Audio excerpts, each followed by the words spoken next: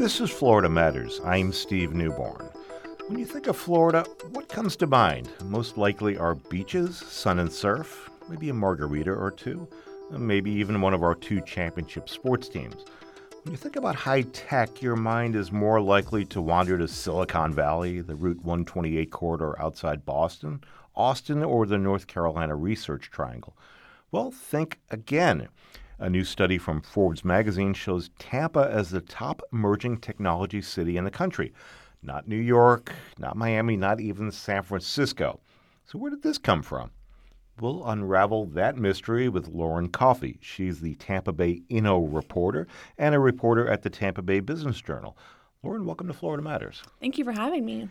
First of all, I'd imagine that Inno stands for innovation, right? It sounds like it must be just a really fascinating beat here. Oh, yeah. So I came at the end of 2018. I think anytime before that, I might have been a little bored covering tech down here, but it slowly was building upon itself. And then 2020 hit and just took off. Everyone was coming down here from New York and Silicon Valley, like you mentioned, the more traditional tech hubs. And yeah, I've been very, very busy ever since. It's been a fun time. So maybe the pandemic may be a bad thing for a lot of people, but in one sense, at least with the Tampa Bay area, it's really spurred our high-tech scene. A lot of people are coming here because they find they don't no longer have to pay those huge rents in the Northeast or in California, right? And it's a lot cheaper to live here. Yeah, someone mentioned that they'd rather look at the window and see a palm tree versus snow. And so that's always kind of stuck with me. But no, a lot of people wanted to come down because Florida was open when a lot of places weren't, especially with schools. And then the whole tax situation, and so it's between Texas or Florida. And I think Miami was looked at for a lot of people, but Tampa is a little more family friendly, and they want to kind of settle down here. And then one friend moves down, then all the friends move down, and it's been kind of a domino effect since. So let's talk about the tech scene here. What is the first thing that comes into your mind when you think about the tech scene here in Tampa? Is there one thing in particular, or is it a bunch of little things going on out there? Like in terms of industries? Yeah. Cybersecurity is a big one. I wrote about that when I first came here because you have like ReliaQuest with Brian Murphy and Align and KnowBe4, obviously, which is now a publicly traded company. So that's a big one that's not very talked about because it's not very sexy. It's cybersecurity is not the most interesting thing, but they make a lot of money and they're really making a name for themselves. And then blockchain is a big one too that's really emerging and kind of ours for the taking. It's that in Miami. We're kind of going back and forth and working together as well when it comes to bringing attention toward that crypto, like more emerging technology stuff.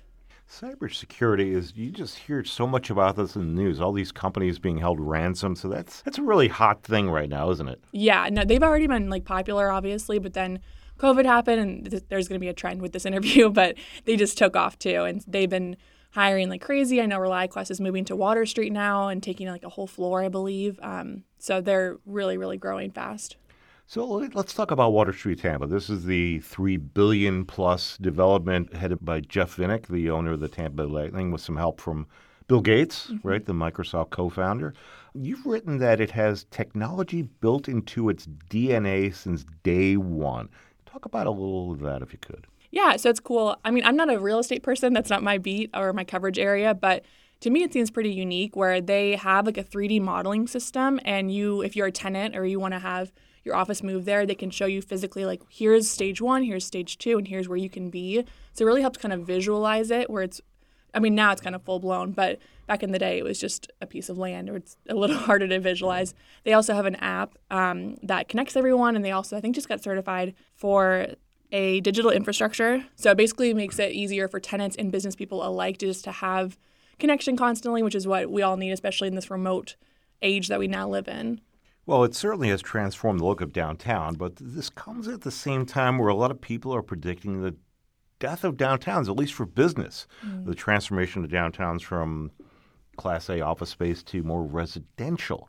Are people really going to flock to Water Street, or are they going to still sit at home and start pounding away in their laptop and, in their pajamas? I think they're flocking, definitely. I think Tampa is unique in the sense that we're very, very culture focused, and culture to a lot of people means coming in the office, whether it is hybrid or not. They want to have people coming in and working together, and you can look at the stats, like Water Street's filling up really, really fast, especially from people from New York City and Silicon Valley. They don't want to come to Florida and sit in their apartment. They really want to experience what Tampa has to offer. This is kind of a good compromise for them where it's a little New York City feel without the price tag. And I still like having that kind of, person-to-person, face-to-face thing like we're doing right now, instead of having to look over the screen, right? That counts for something still. Yeah, definitely. I think I mentioned that to a lot of people. I'm like, why require people to come in? Like, you can't build a relationship over Zoom. You can chat a little bit, but these little intangible moments that you have, whether you're walking to get water from your break room and like you see someone has a shirt that they like, there's like little things that really add up over time. Tell me about the typical high-tech entrepreneur. Is this a stereotypical, white male sitting in his basement? Well, there are no basements here. Sitting in his room in his pajamas again. There's that theme going on. Or are we seeing it branch out more into women, maybe more minorities? What's the scene here in the Tampa Bay area? Yeah, I think we do have a good diverse group of people, especially of women and people of color. I think the typical people you think of, the white men in their 20s to 30s, are the ones who get more attention just because statistically they get more funding than women and people of color. But I try and tell stories of everyone. I think a lot of startup organizations also try and lift those people up who normally wouldn't and give the resources that they haven't previously had access to. So I think there's definitely efforts being made in the tech scene here. Just there's always more to be done, though. Tell me some more about those the startup organizations, the people that help them out, the capitalists. What's the term here I'm looking for? The people who fund these things. Well, there's capitalists or the funders, investment firms, but then there's also startup supporters like Embark Collective and Tampa Bay Wave. And those are the ones that are like the incubators and accelerators, which in normal people terms just means that they help you. All right, let's talk about that Embark Collective. That's also one of Jeff Vinnick's big projects here. Mm-hmm. I think you wrote that they have more than 100 startups in its roster. Tell me how that whole thing works. Yeah, I mean, they're doing really cool stuff. They work as coaches. And so if you're a startup founder, you go to them, you get assigned like a mentor, and they really just help you grow. And it's early stage people who are kind of new at this, and they have a good idea, and Embark kind of steps in and takes them to the next step. But yeah, Jeff did a very cool thing when he funded Embark back in 2019, and they opened up to the public, and they've really been helpful in getting people to move down here and kind of waving the Tampa Bay tech flag. And is it, I don't know, you in an office, you in a booth? What's the physical scene look like? At Embark Collective? Yeah. It's a cool innovation hub is what they call it, but you have personal offices, and there's also co-working spaces, and there's an event space that I've hosted events there before, and so it's kind of a big collaborative thing where, like we said, like with culture and stuff, people just talk to one another, and then you can say like, oh, well, I have an engineer that needs like a job, and here you go. You need an engineer. That works out. So, is there any outreach being done specifically for women and minorities, specifically for them to give them a leg up on competition? Because with all this, a lot of this, as we know, runs on personalities, who you know instead of what you know, right? Right, and like you invest in people who look like you, unfortunately, and a lot of people in the investment scene are white older men. So and this is coming from like me as a white person. But no, Embark Collective and Tampa Bay Wave, which is another startup supporter, they have this organization called Tech Rising Women Accelerator Program, which helps women in tech specifically. And then Tampa Bay Wave also for a long, long time has had this thing called Tech Diversity Cohort, which is if you are a company that's 51% owned by a woman, person of color, LGBTQ+, or veteran, then you get in their program, and they do really cool work and help introduce you to investors and people you normally wouldn't talk to. So efforts are being done by them, definitely. Do you see this effort as outlasting the pandemic when this is all over? Will things go back to normal? People are going to go back to Silicon Valley? Or do you think this is really the genesis of something brand new here in this area? I don't know. I'm curious about that. I think in Tampa, I don't know a lot of people who come to Tampa and leave. I know a lot of people who come here and they stay. They put their roots down versus places that are flashier, like Austin or Miami. They do come for 5 years and they get kind of tired of the scene and then move somewhere else. But I think now that people are here, everyone I've talked to is very, very interested in staying here and creating roots and also building up the scene as a whole and really wanting to make an impact versus just building a company in New York City in some co-working space where you don't really make an impact. Right, because one of the raps on the Tampa Bay area has traditionally been, you go to school here, you learn a lot of things, you meet a lot of people, and then when you graduate, you go somewhere else, mm-hmm. right? You go to where the action is. Is this where the action is now and people are going to stick around? I hope so. I know a lot of tech companies and tech CEOs that are reaching out to USF right now, specifically in University of Tampa, and saying, like, let's build this talent pipeline because there is a missing link where you have all these companies now, but there's no one to hire. And they say, like, it's fine to have people come remotely and they'll relocate here, but why not use the talent that's already here that knows what this whole city is like? And so I think there's definitely efforts being made. That time will tell with that one. I think it's a weird time right now to see if they're going to stay or go. All right, one of the driving factors in all this is in the medical industry. You recently reported that Tampa General Hospital is launching a $15 million innovation-focused investment fund. Is that considered unique to this area, or is maybe that a harbinger of things to come? No, it's for sure unique in Tampa Bay. It's pretty unique in the medical space as well. I know there's one in Nashville that just launched and a couple others, I think, in Boston. But in terms of Tampa Bay, yeah, it's brand new. And they're doing a cool thing where it's investing both within the hospital and outside the hospital. So it's really kind of building innovation on both levels, and because you can't really be an organization that big anymore and not have tech like at your core. Lauren, you mentioned blockchain and crypto earlier. You recently delved into how the Tampa Bay area is becoming this hub for cryptocurrency. A lot of the financiers have flocked to our region.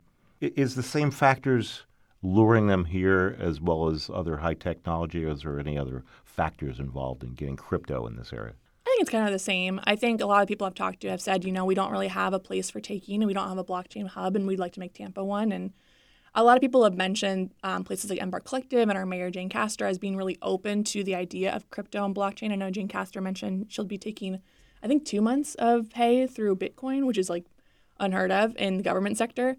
And so I think it just is nice that they see Tampa and Florida specifically are willing to do this. And so why wouldn't we want to come down here and work together? Any other insights you can give our listening audience? You've been following the tech scene pretty closely for a number of years. Anything you'd like to relay as far as your observations on the whole vibe of the whole thing? I think just stay tuned. I think this is just the beginning, and a lot of people are now finally noticing Tampa as a tech scene, but it's been around for a long time, long before I came here 3 years ago, and it's going to be even bigger in the next 5 years. People say that we're going to be the new Austin or the new Atlanta, which is crazy to think about. And I think that's going to have a bigger impact than just a lot of entrepreneurs here. It's going to be the water streets and the bigger, buildings, and making Tampa just really a place that people across the world are going to know. Well, you heard it here first. Get in on the ground floor while you still can, right? Mm-hmm. Well, thanks to Lauren Coffey. She's the Tampa Bay Inno reporter and a reporter at the Tampa Bay Business Journal. Lauren, thanks so much for being with us. Thank you for having me. Coming up after this short break, we'll talk about what's being done in Tampa's high-tech corridor, which includes one of the poorest areas in the entire Tampa Bay region. Stay tuned.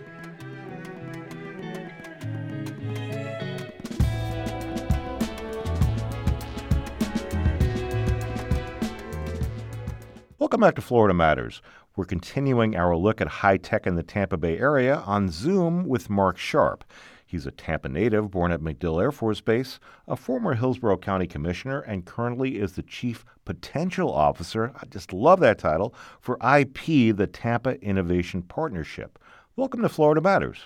Honored to be here. Thank you, sir. Thanks so much. So, your website describes the partnership as a unified force with a tenacity to build a walkable and bikeable district, spur a more sustainable economy, and establish global credibility. That's a tall order for an area centered on the University of South Florida's Tampa campus. So, Mark, describe for our audience just what you all do. Well, that's a great question. The organization was created in 2011 when I was still a county commissioner. In part because we had these powerful, amazing institutions in the University of South Florida, we called it at the time, area. But we weren't really bringing the institutions together very well.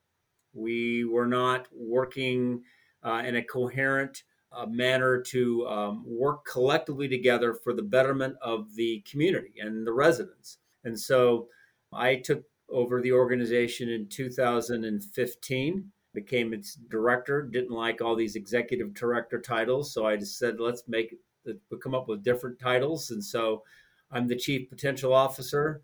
And I've got a gentleman who controls all of my scheduling, and he's ground control. And we work together with several others to lift up the community. We're very excited about what has happened since we've stepped in. And there's some very exciting things that are going to be taking place very soon. All right, before we talk about that, tell me about the name change. So we got a little tidbit of news here. You're no longer going to be called the Innovation Partnership. What's the new name going to be?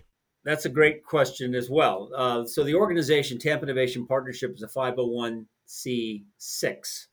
We've created a new entity. We're not going to do away with the C6, but we're going to create and become a C3, and that's Soaring City. And so Soaring City IP is now going to become the overarching organization, and its mission is to lift up the uptown district. Uptown. Okay, that's the new name for the area that's centered west of the University of South Florida.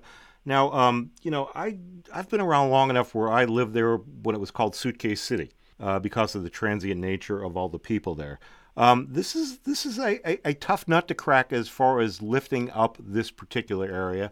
It's composed mostly of minorities, poor people, not a lot of education. So, how does the whole high tech thing fit in with the people who live in that area? That's a very important question. You've been asking great questions and important questions. And let me try to begin to explain that not just in our metro, but in many metros across the country. And I had a chance when I was a commissioner to travel east west and go to Silicon Valley and Research Triangle Park and go to Philadelphia, U City Squared, St. Louis, the Cortex, to see all these innovation districts. And what oftentimes happen is that the districts find themselves in areas that have a higher income level and such, and the individuals that are able to benefit from those districts oftentimes themselves well educated, well connected. We really believe that the technology that is going to begin to change the world, we talk about the technology that's already changing the world, but new tech that's coming in, whether it's quantum technology, artificial intelligence, machine learning, and how that's going to be used in this creation. And, Facebook's talking about the meta and the metaverse and mirror world. And we've got to be able to take that technology and pipe it into the community, into the neighborhood, to the people who literally make this country work. And that's what we found during the pandemic, was that when you had the shutdown, who were your essential workers? They were the rank and file. They're the people who stock shelves, drive trucks, serve in our military, but serve in healthcare, front line, not just the doctors, but the nurses. And where do they come from? I can tell you where they come from. They come from Uptown. Many of us, we could afford to work in our homes and work online and do Zoom calls and team calls. And that the frontline worker, they're found in the Uptown district. And we want to make sure that the frontline workers benefit from this next revolution, which is going to take place. And we think that by bringing together the technology and the companies and these fabulous institutions and the residents, we can lift up the nation. We can begin to recreate the middle class and help lift people from the middle class into, a higher income level if that's where they choose to go. But that's what's going to, I think, be the glue that holds this nation together. And so it's a fabulous mission, and we're zeroing in on the population that needs it the most. And it's the population that, quite frankly, has been ignored. We are trying to build walkways. You got Riverwalk to the south. That's awesome. We need walkways. We need paths. We need access to accelerators and incubators and all the things that can benefit a community. We're bringing it to Uptown. Well, it's interesting you just mentioned, bringing back the middle class. The middle class, as you know, has been under assault basically since the 1970s when manufacturing started going offshore overseas. And a lot of those middle class jobs that you didn't need a really high education to achieve, they kind of just all went away. You're talking about brain power, right? You're talking about using your mind, stuff that doesn't necessarily have to be manufactured, but maybe imagined. Am I getting that anywhere near correct? Oh, yeah, absolutely. I mean, we're talking about everything from what I found in the Uptown district is that you've got a lot of individuals who graduated from the University of South Florida or who have benefited from the university who live nearby. And they are artists and they're creators and designers and such. And so we're excited because as we begin to talk more about Diamond View Studio and The View, which is doing digital work right there at Rhythm, which is the old University Mall, now called Rhythm Research, Innovation, Technology, Habitat, and Medicine, located right on Fowler Avenue, that we're going to be able to provide opportunities for a very creative community, very artistic and such, to benefit and be able to get into the realm of digital technology. But as well, it's just, you can now go to work at a McDonald's and you're going to walk in and see a kiosk. And that kiosk is going to allow the person to interface with a machine.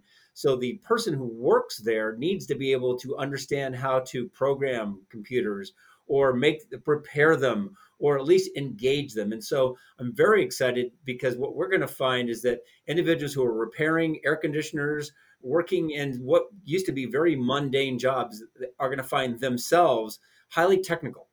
And we want to make sure that the residents who live in our neighborhoods have access to the training and the systems so that they can learn how to work them and then work in these jobs and have a higher income potential.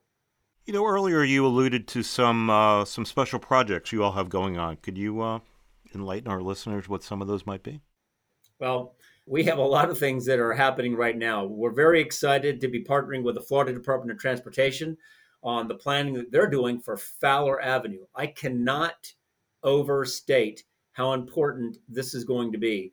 As a 18-year-old student, when I was driving to the University of South Florida in my Plymouth Fury 3, it was a giant tank, 4 doors, I'd head down Fowler, and I'm like, my goodness, I'm heading towards the University of South Florida, but what can we do about this road? And that was a long time ago.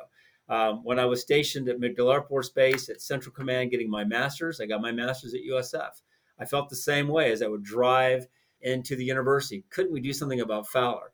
As a county commissioner, I'm like, oh my goodness, there's no excuses here. I mean, I'm getting old and we still haven't done anything about Fowler. So now our partners are all coming together, and FDOT District 7, David Gwynn, who's the director of District 7, deserves tremendous amount of credit for saying to the organization, we got to rethink the way we move people, and we got to rethink how our roads look, and we got to make them safer because it's one of the more dangerous roads in the nation.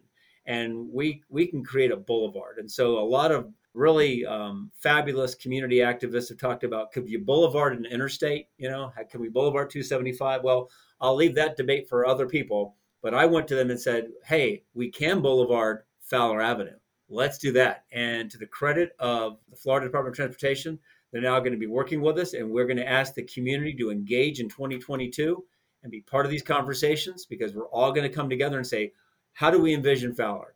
I envision it being cooler, literally cooler, like with green space on the road and transit lanes that are designed just for transit vehicles. And we're going to want to encourage electric vehicles, and we're going to have shuttles and circulators, lots of bikes and such. But the goal is get people out. And then when you have inclement weather, we'll have other transit systems, but put them on Fowler in a safe fashion. And then for those who still need to drive their cars, you'll have the opportunity to do that. Yeah, so the whole point here is making things less car-centric, more people-centric. Hopefully this won't have to wait for autonomous vehicles whenever that's going to happen, right? We'll be ready for them when it does. So it sounds like the whole idea here is to keep young professionals who traditionally in the past have migrated to more high-tech friendly places, California, Boston, Austin, wherever. Keep them here at home, right? Give them a reason to stick around. Absolutely.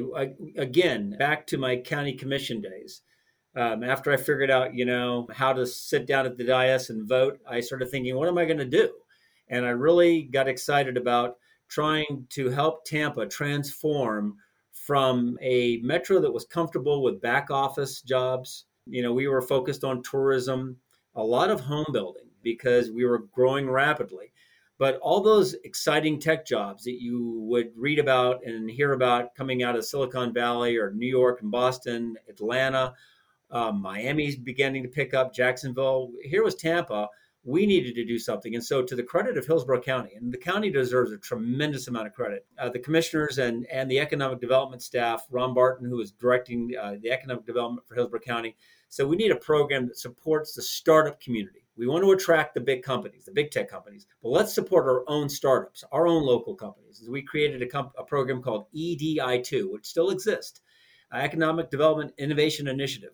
And that seeded money to those entities that wanted to support the startup community. And we supported a number of organizations, the Tampa Bay Wave, which is now downtown.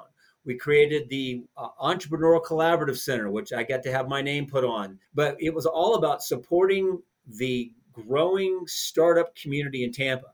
And I'll tell you, in short order, we went from a community where we were never in the rankings for the most exciting metros for tech startups to now we're ranking in the top 10. In fact, we're, because of the work Jeff Vinnick has done downtown, and let's give Lakshmi Shenoy and Embark Collective a lot of credit for all the work they're doing downtown, uptown, midtown, all coming together. We're on the startup map prize. Mark, there were probably some raised eyebrows when you first mentioned this idea years ago, right? People are thinking, oh my God, Suitcase City, nothing's ever going to change there. Did you ever have any doubt that you were going to have this kind of success that you're seeing today?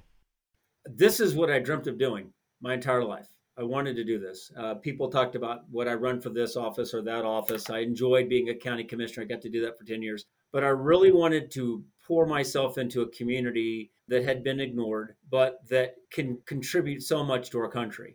And I'm confident that if we can figure it out here in Hillsborough County and in the Uptown District, and, I won't use the words, the words and how you described it, that name that they gave the Uptown District, I hated that. And I'm like, you know what? I would be talking to companies. I'm like, I need you to come to this area. And they go, wait a minute, that's called this name.